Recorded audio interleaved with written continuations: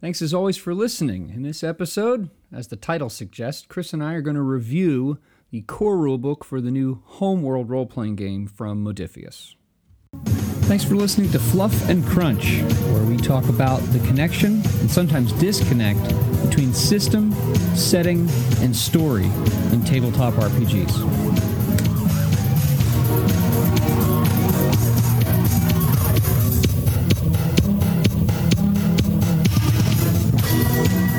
All right. Hi, I'm Chris. I'm Jeremy. Yay! I pressed the record button. All of a sudden, we start behaving ourselves. That's great. I just listened to that 50th episode where we said we were going to do this every time. Thank you. And it was funny because the other thing we said, you asked one of the goal things, and I said jokingly, one of my goals would be to review Homeworld. And here we are.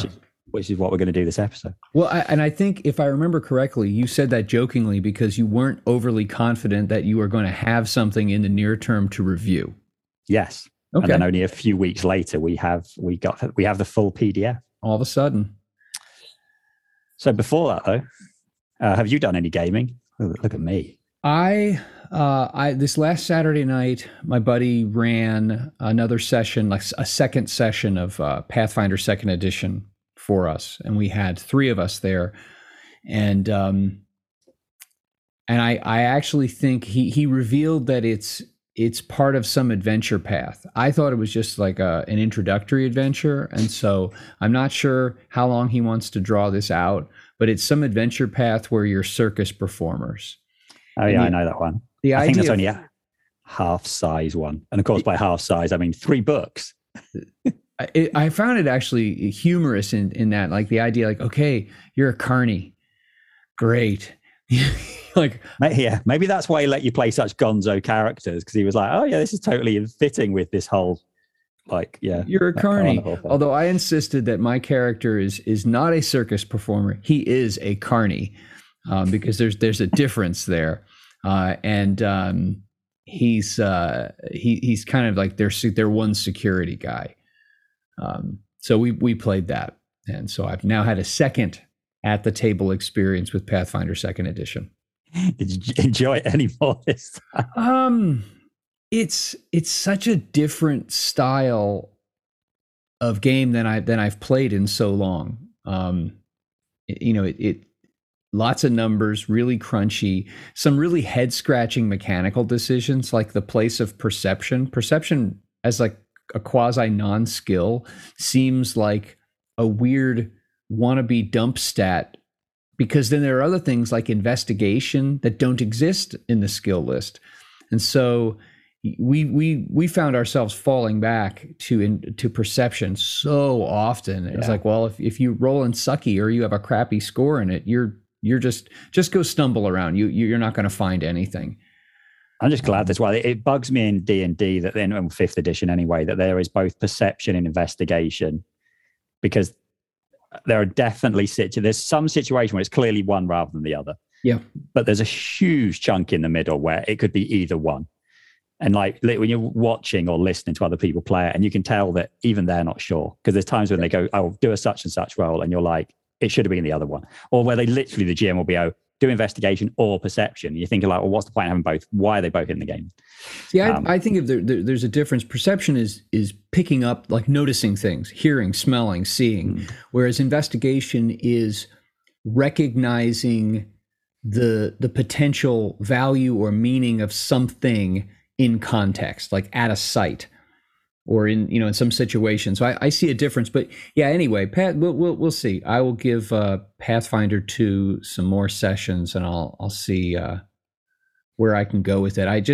I had one of those nights where I was rolling single digits all night, and it was frustrating because there was no economy to fail forward.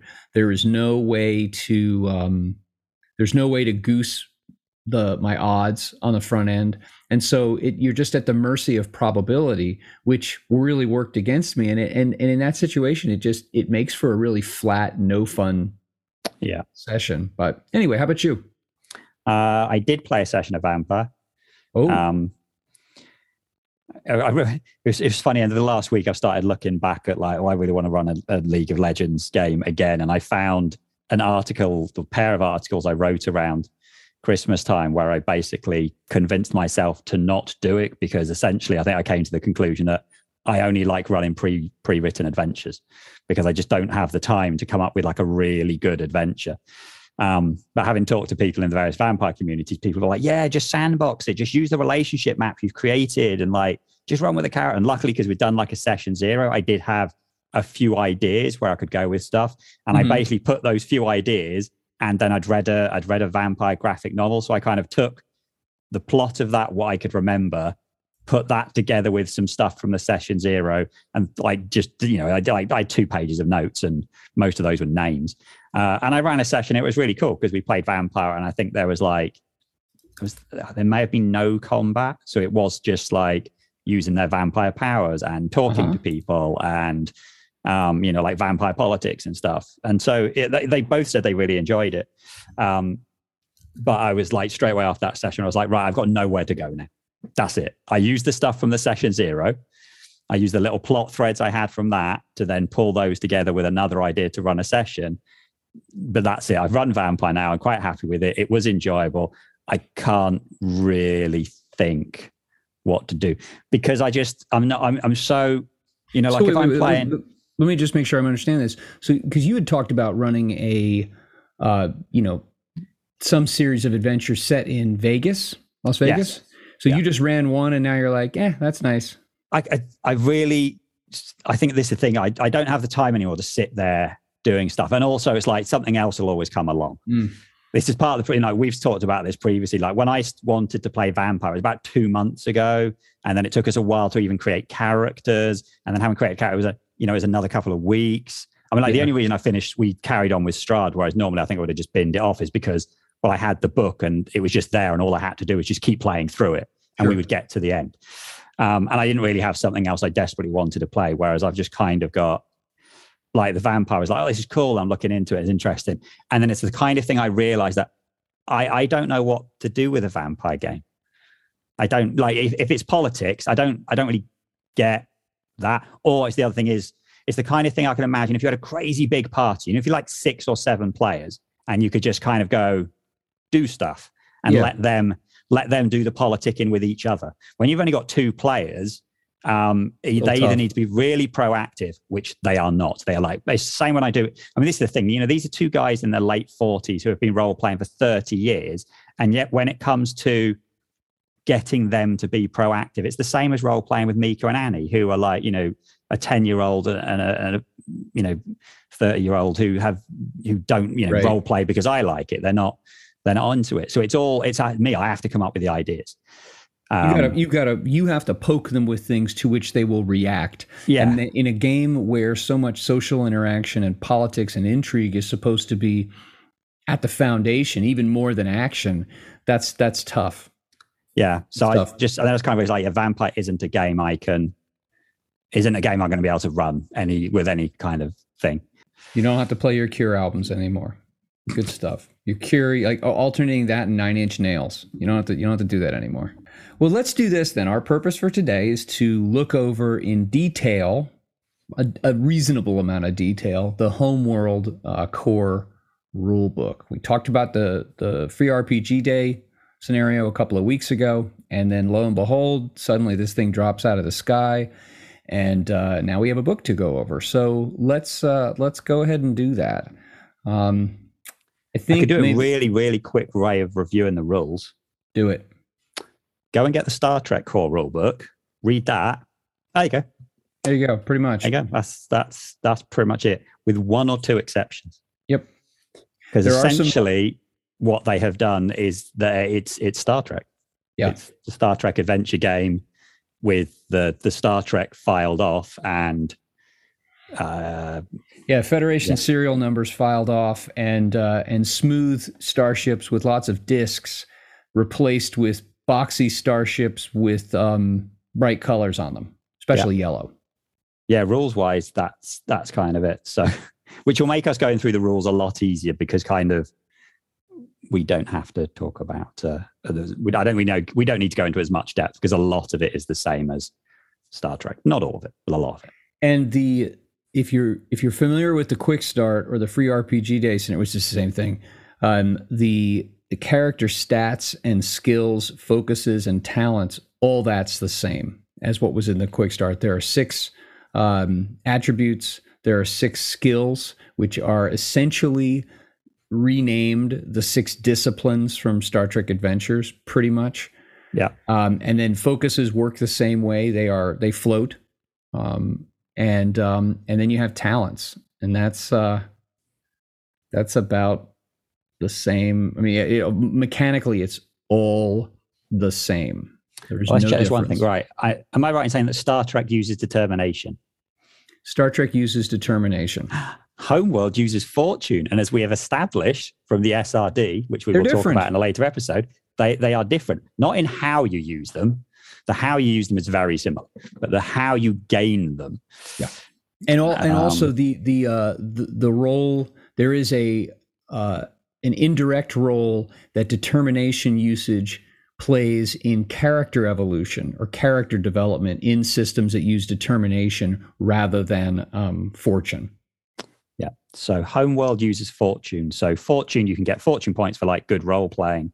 Yep. And we use it for the same as everything else. You buy a critical success, or you can re-roll dice. So that's pretty much the same. But there we go. There's a difference. So let me do this really quickly, just for folks listening. If you don't have the book, let me go over. I'm just going to scan over the table of contents to give you a sense of what's in it. The book is the PDF is 343 pages long. Although there's a chunk at the end of about 12 pages or so of your typical Modiphius advertisements for all their other games. Starting from the back, though, right before those advertisements, or would you say advertisements? Anyway. Advertisements, yeah. All right, good deal. Yeah. 2 2D20, who knows? No, it's the second one. It's fascinating. I noticed this as I finished through the PDF. It has a 10 or 12 page table index at the back.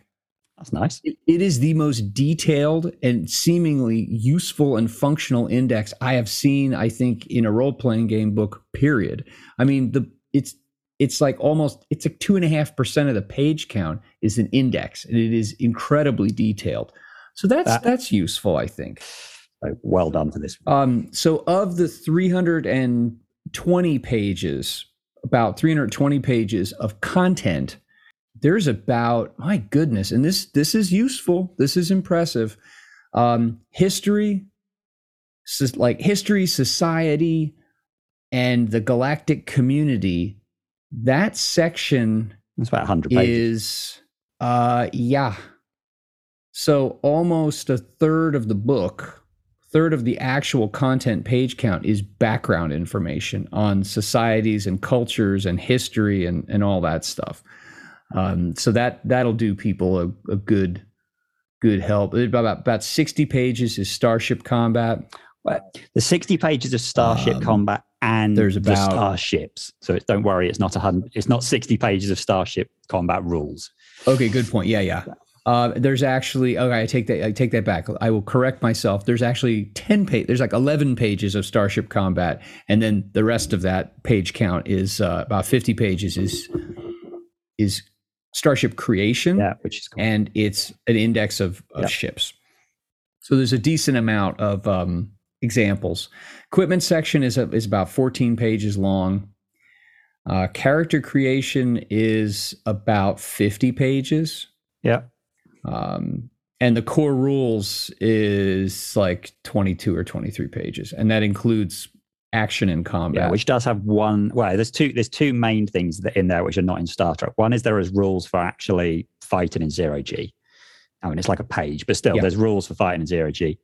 Yeah, I think that was. And then this has got sort of these rules for social conflict. So he's got these rules for persuasion, and they call it evidence, which is, I guess, it's like gathering information. It's referred to as evidence, which is a really strange name to give it.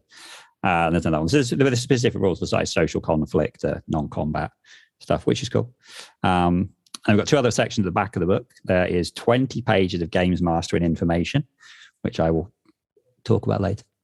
And then we have about 50 pages. Almost 40 pages. About 40 pages. I can't do maths.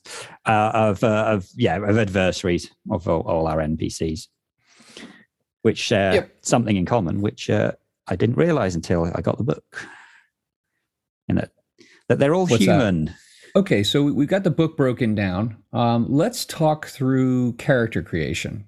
I mean, again, I'm talking about just how it's done, because Modiphius has established a life path style character creation system that now, I mean, that's the norm. How is that handled in this? How's that adjudicated? How does that present? Yes, we got this. Is another one I would call these a pseudo life path ones, because if you go back to Infinity and Infinity Conan and Mutant Chronicles, those were proper life path things. Though generally you had that's a good point. Really detailed where you come from, and you had these like tables you rolled on for every step of the life path where things could happen. Whereas these tend to have like one big career thing near the end that you roll on. Yeah. So we start off with our background with a thing called Kith background, which is, it's like your clan. You have these different clans. And it details the different clans, and those give you kind of, like some attribute changes and a truth and a talent. And so that's your initial one. And then you have your environment, which is like where you come from on Karak, which is the planet that the people in Homeworld were on before they were not kind of attacked, and then they got on a big ship and flew through space, kind of like Balsa. But a lot like that. Like Balsa. This is Battlestar Trek-tacular or something like that. Okay, here's the odd thing though with environment that just jumped out at me. And I mean, I'm vaulting ahead here a little bit, but when you look at the history and the time periods, it seems to be possible to play this at different points in the Homeworld history. And yet, if you were already at Hiigara, is that what it's called? Their actual homeworld that they make it to?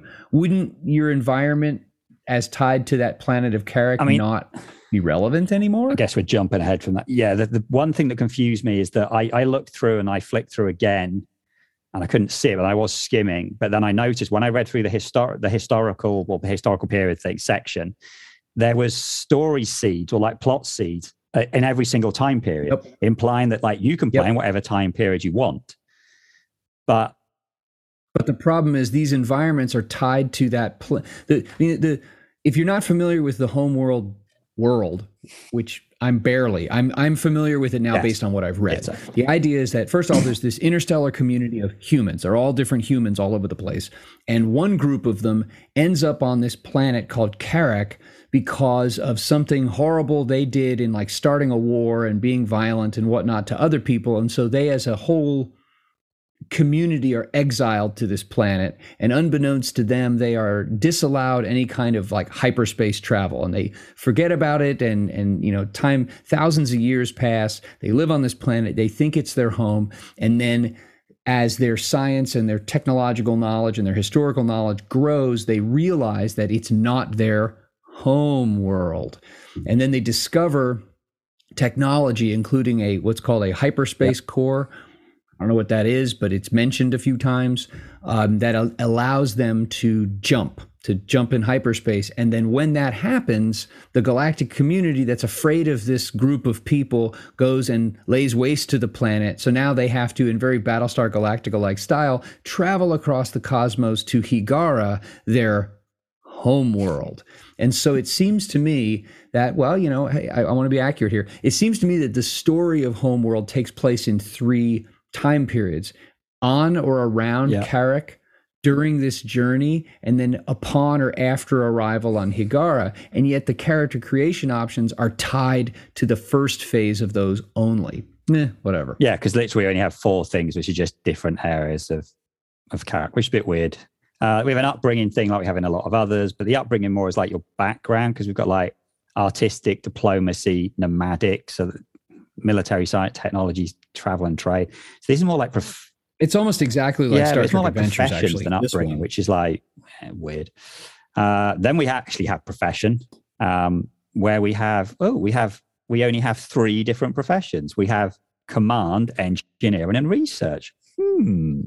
I wonder if there are color codes that go with those. Well, to be fair, if it was Star Trek, the color codes change. So That's At true. least this could be consistent, unless we have green. But those occasionally. are really broad. Yeah, they are very broad. Incredibly broad. The other thing that jumps out at me about that too is the assumption is in regardless of your kith, your clan, and the clans have, I mean, in terms of their cultural and behavioral differences, you know, they give you some options and some guidance. Like the people from Kith Sajet are often like this, and the people from Kith Paktu are often like that. But then you get dumped into your profession, and the implication here is that everybody in this Higaran or whatever they're called society, they're all essentially in the military. They're all in a uniformed service. Like everyone's in not Starfleet. I feel like it doesn't tell you it, but I feel like it's kind of they want you to play like the original Homeworld thing. They want you to be, you know, they've created this mothership.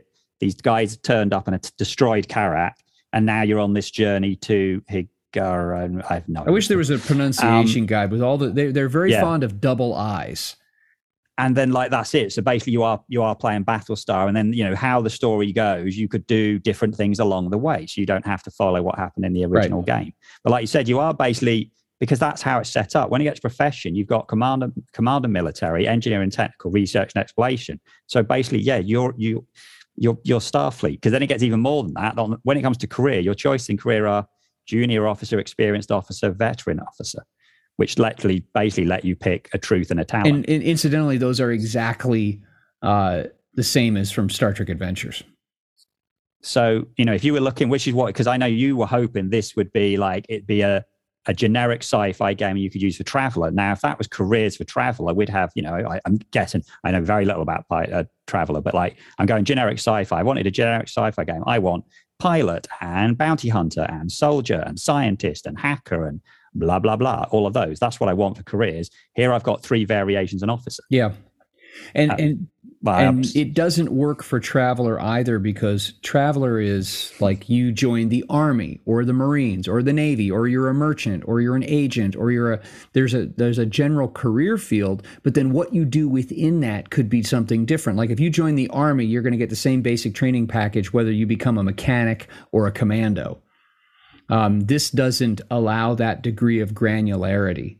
It's very much at what I keep calling the 30,000 foot view.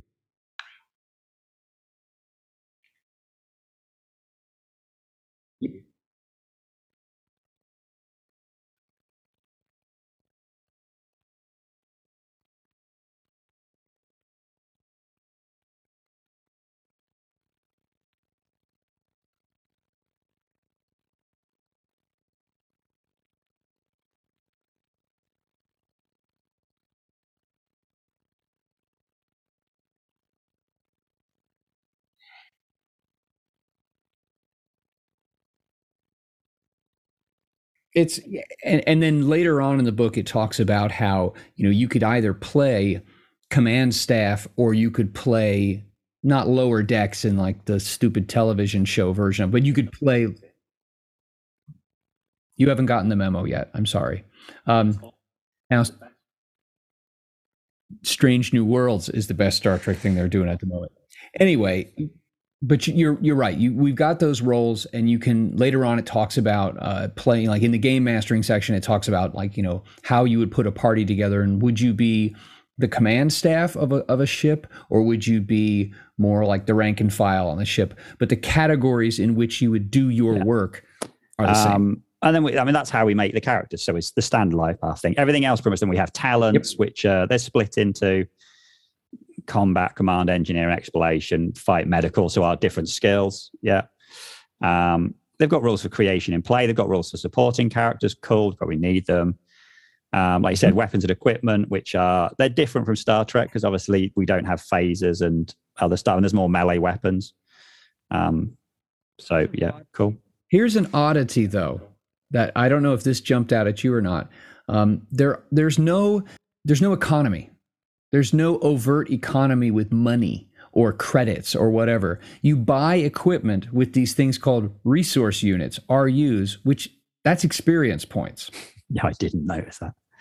Yeah, you improve and change ships using resource units. you buy equipment for yourself using resource units, and you improve your character using That doesn't resource make any units. sense. So, well, but okay, from a weird narrative standpoint, the idea of, okay, we are sinking effort. It could be resources, it could be time, it could be expertise into improving a ship. Well, you're sinking time, effort, expertise into improving yourself. Yeah. So in a very abstract sense, I'm okay with that. But then if you want to have any kind of like merchant type interactions or anything like that, I mean, coming up with a money-based or credit-based economy that's not that difficult. But the fact is, if you want to do that in this game, you have to create that yourself entirely, because it doesn't exist at all. Yeah, that is properly weird. Yeah. We've got ship combat. Ship combat is very, I'm not going to say it's the same as Star Trek because I haven't looked at it in detail, but it's very similar to Star Trek, that we have like command and officer and you have a helm actions. And like essentially each of the different roles that you can be on the bridge has different actions they can do.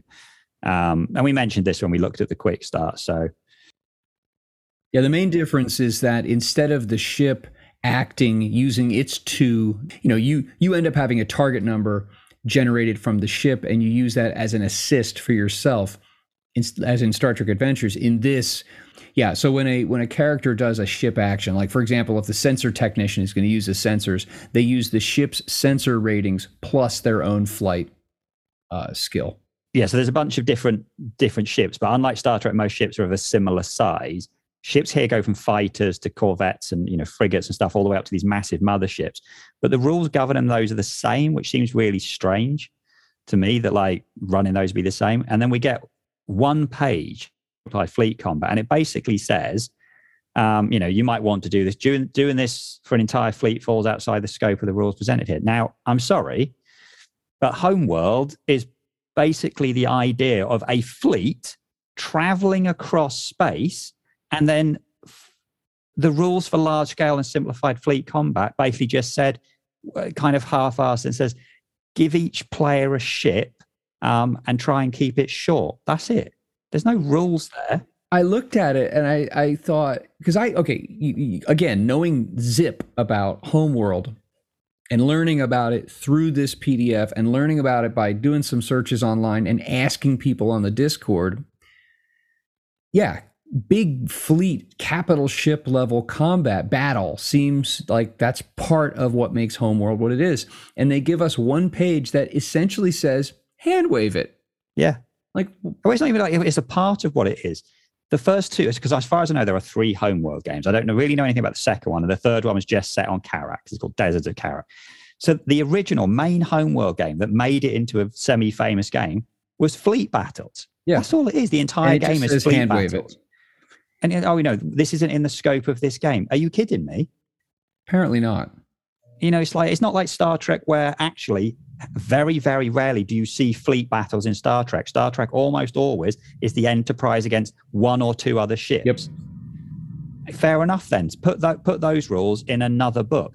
Homeworld won't get another book. Okay, we know that. We've seen plenty of 2D20 things where they release the core book does some numbers, and they're like, cool, we made money out of the core book, and they move on to their next property. And they don't bother making any more books. Homeworld is not going to sell enough because it's just not a name. And people who buy this wanting a particular thing aren't going to get it. And there aren't going to be enough people who are 2D20 and Homeworld fans to, make enough money off it. So we're not going to get another book. So the fleet combat rules have to be in this book. Yep. And it basically just says, give every player a ship. And then, that's it. There's no rules. There's no rules here at all for fleet combat, or whether it's small or even running 3 or 4 ships at a time. It's just not here. And that's Homeworld. Okay, Homeworld is really about fleet combat. I mean, like, look at Battle. Imagine how a Battlestar just going, yeah, we're not going to give you rules for Cylons attacking the thing because that's beyond the scope of that. What? It's about fleet combat. It's a really odd omission that stands out to me. Like, and you're right. The fact that a fighter operates by the exact same rules. Now, I mean, for sake of ease, for teaching and running at the table, sure. but it just seems like an odd oversight. Not an oversight. It was a deliberate choice, obviously. Something else I'll throw out here about the Starship section is, aside from the fact that some of these ships look like bugs, they look kind of bug-like to me, or beetles or something like that. For a setting that isn't very widely known, there doesn't seem to be a lot of art. No. There were sections where I would read pages and pages in a row and there'd be no art. I still don't have a sense from this book, what is aside from big, clunky, and colorful, okay? I don't have a sense of the aesthetic. Like Star Trek, you can say Star Trek ships, like once you show someone a picture of the Enterprise and like the inside of like Starfleet places or a Klingon planet, like boom, the aesthetic is established. Even Star Wars, there is and maybe I'm cheating here because I've got too many decades of repetition with those settings.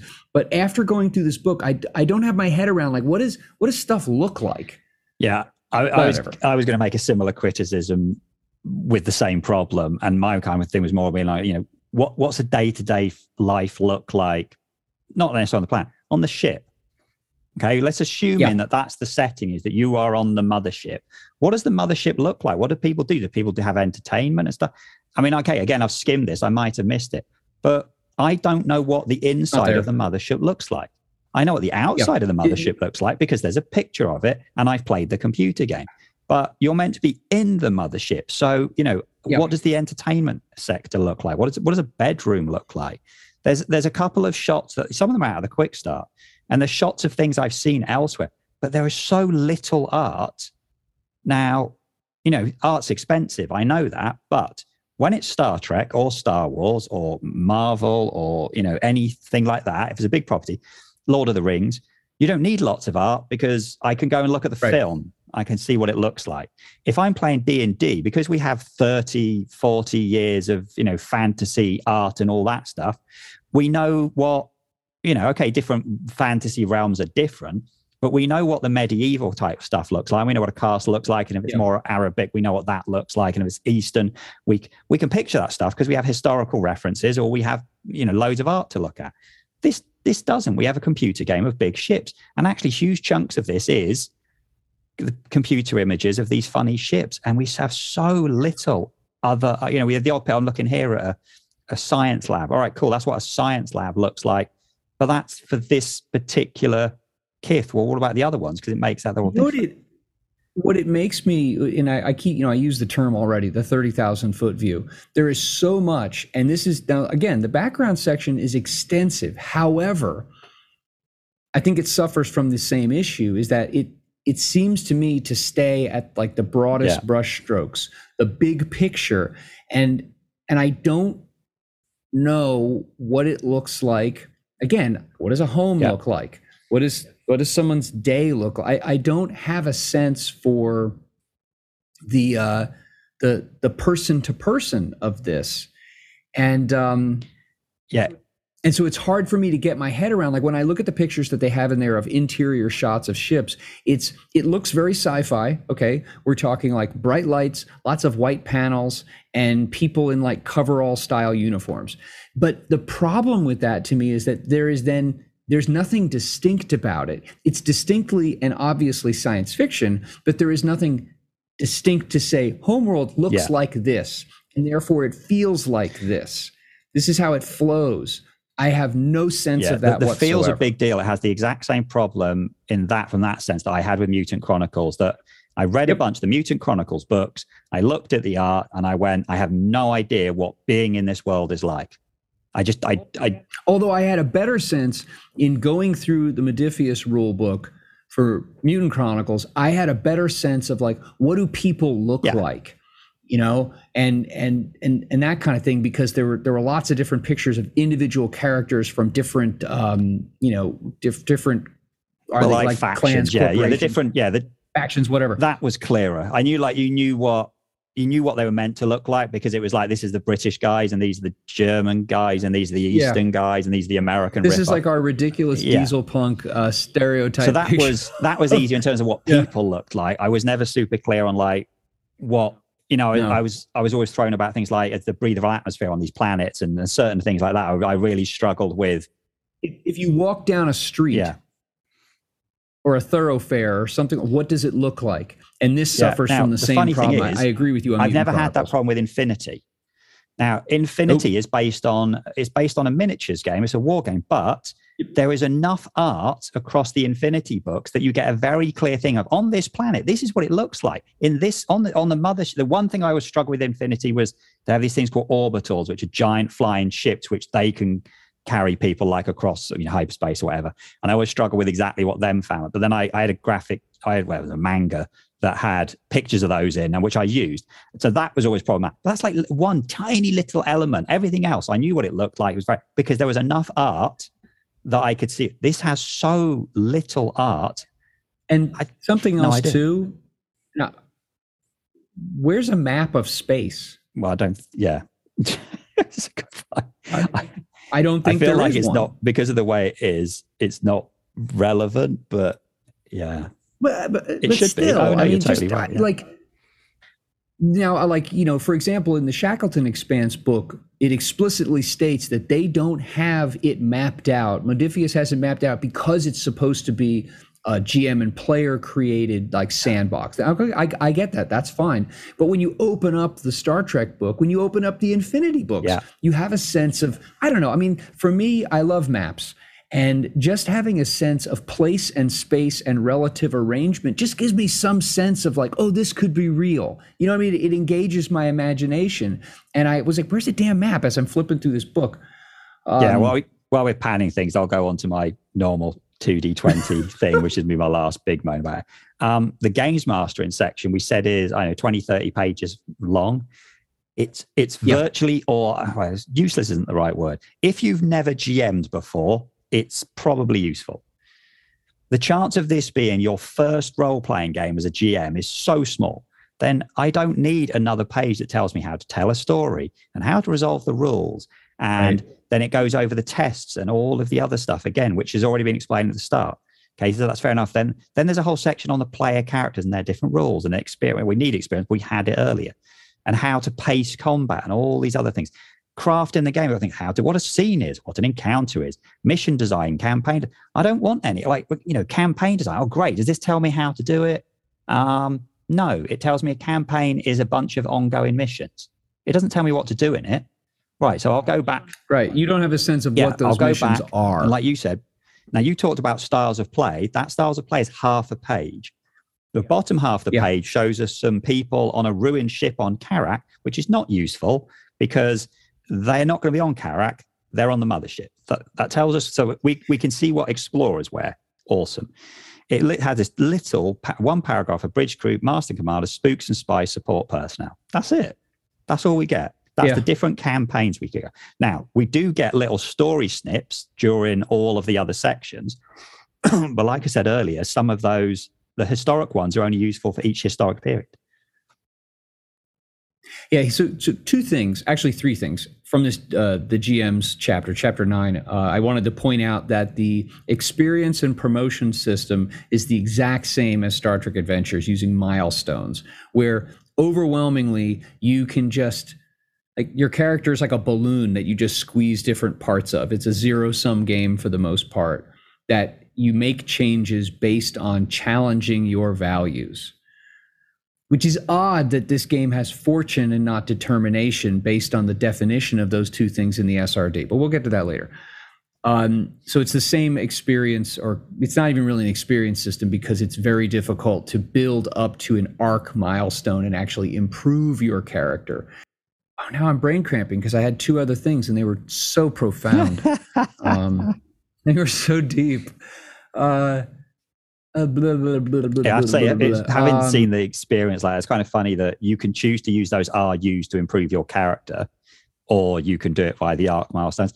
These milestones, things like this, they always bug me. I mean, like Fate having these where you had the really basic one where you just get to move things around, and then you had the next level where You just get to move things around. And then, at the end of a whole campaign, well, you're going to move on to another game. So who cares? I guess I'm just used to D&D where like every session you get to bump your characters. Well, the other thing I don't like about the this milestone system, and I remember in Star Trek Adventures, like I get where they're coming from. However, the idea that it's all based in challenging your values, like you actually don't have to challenge your core beliefs about things to get better at using a baseball bat.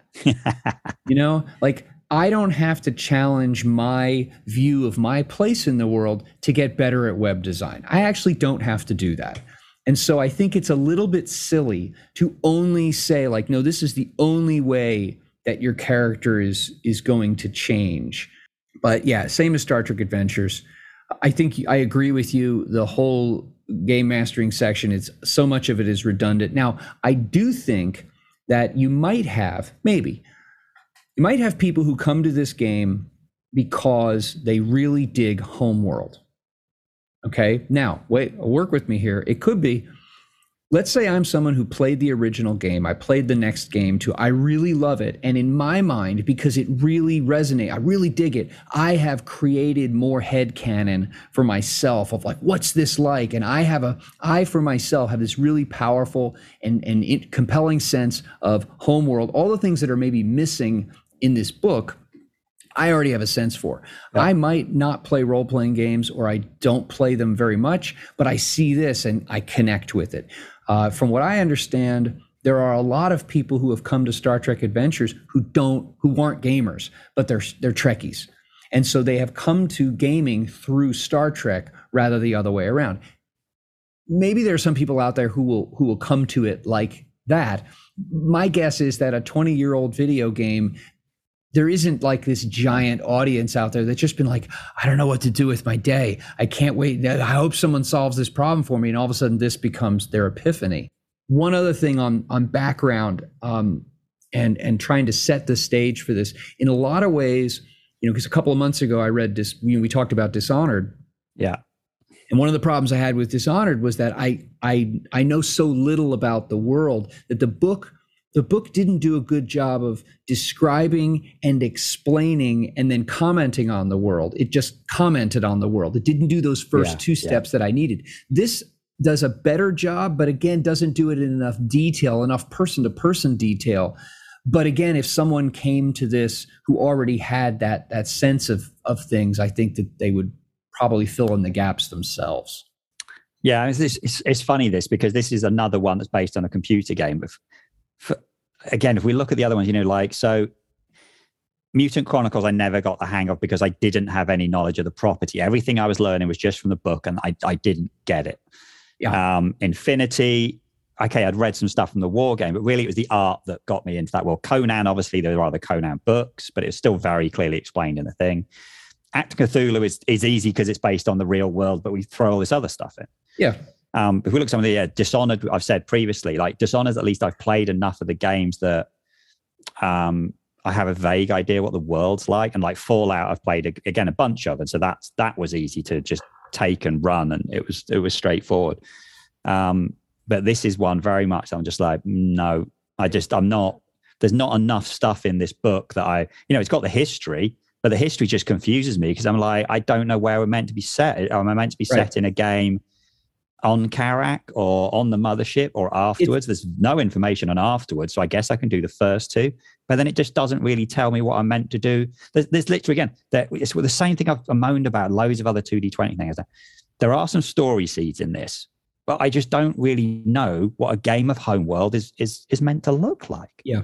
I can look at this book and I can't do anything with it because I also can't use it for other sci-fi. Yeah. Because there's not enough here. It's humans only, so there's still no rules for aliens. What I wanted was I already have a very specific sci-fi world in Star Trek that lets me play Star Trek, but is not good at letting me play other sci-fi because Star Trek is very much its own thing. Star Trek isn't generic. It has a very particular, this is what Star Trek is. And if you want to use it for something else, you can't do that. And I was hoping this would be a more generic sci-fi, but it's not. Again, it's It's, a reskin of Battlestar Galactica, which again, if you've tried to redo Battlestar Galactica for anything else, very difficult. It's a very specific property. And that's what this is. But then there's not enough information for me to play the game they've given me, but I also can't use it for something else. Other than it does have ship creation rules, which is quite cool. I hate to say this, but I'm disappointed. I know enough Dishonored that I could play it, and I think it does a really good job of Dishonored. This is a hack of Star Trek, and I don't even know how to play. Well, like the thing with Dishonored that makes it distinct among all the other 2-die-20 properties is that whole approaches. Yeah. That the use of approaches, which are mentioned in the SRD. And although I don't have a strong sense for the Dishonored world, I can see where the mood and the vibe and the kind of activity that they're trying to evoke or have in that game is facilitated by the mechanics that they've set aside for this.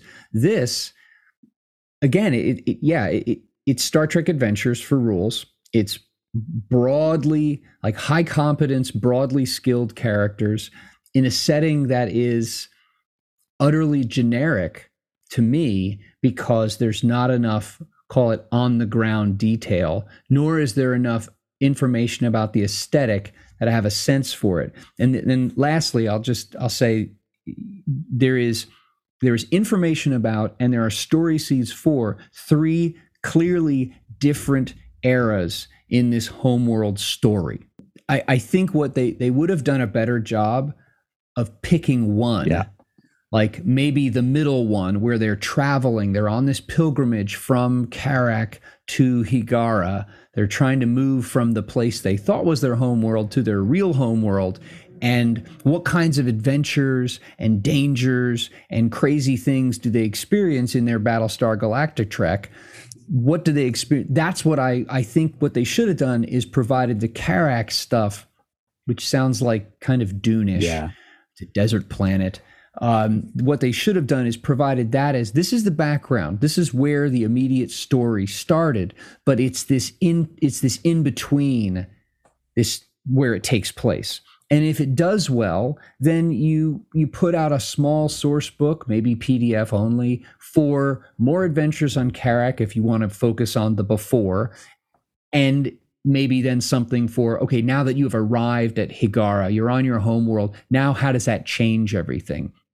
But instead, in a weird way, they seemingly tried to do everything setting and story-wise, and in so doing, they did nothing. Yeah. Because I don't know what to do with it. There's a big difference. There's a big difference if you have an existing and known setting for which there is abundant source material, or you have a setting that is based enough in something that everybody is familiar with. Achtung Cthulhu is what I'm pointing at right there, that you don't need to create a bunch of stuff to say it's the 1940s. You just need to go watch Where Eagles Dare or go watch Casablanca, and you get it. I mean, I think this is, I find it frustrating now. They've now released both Dishonored and this, where they're very small. I mean, at least Dishonored is a game that's been released in the last 5 years.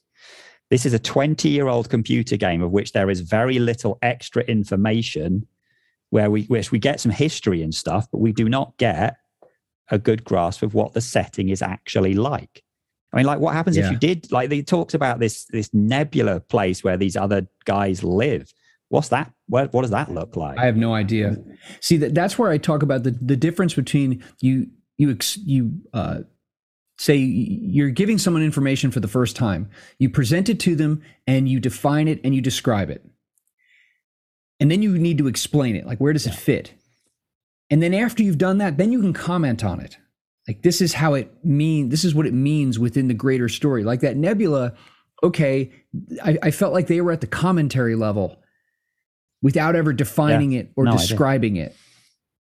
So yeah, again, back to the 30,000 foot view and not recognizing that, especially for a lesser known property, you need to dive down to the deck sometimes. And it's like, we always come back to this, the story setting and system. Well, the system obviously is fine because it's still 2D20. We know the system works and the system will do a good job of running this. Sure.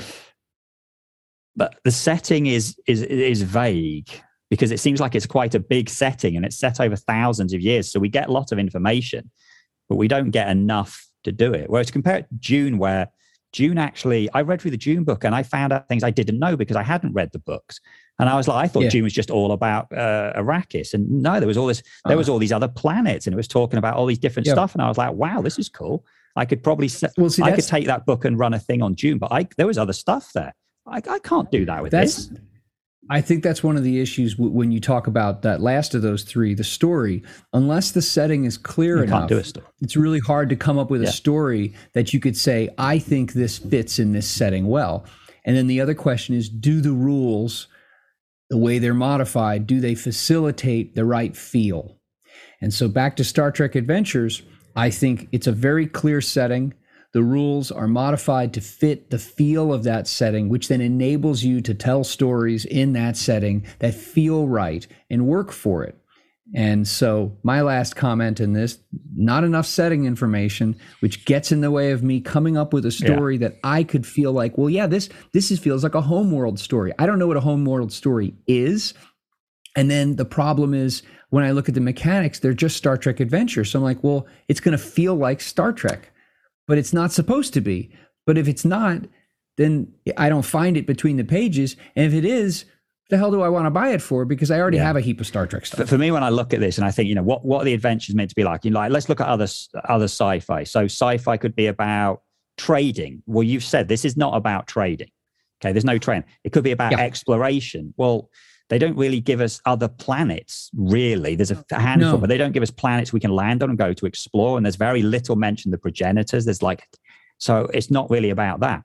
What do we have? Page after page after page. We have page after page after page of pictures and characters who are in a war setting. All right, so this is a military setting. Okay, right.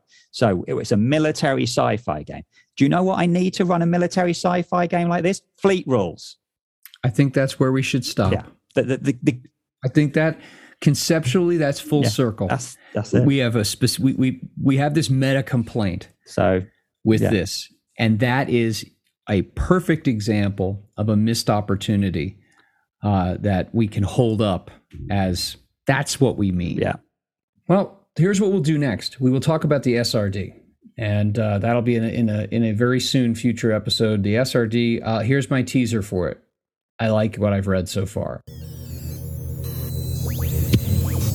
Thank you so much for listening. You can visit our show's homepage at anchor.fm/fluffncrunch. That's FLUFFNCRUNCH. We would really appreciate feedback and reviews on whatever podcasting platform you're listening to this on.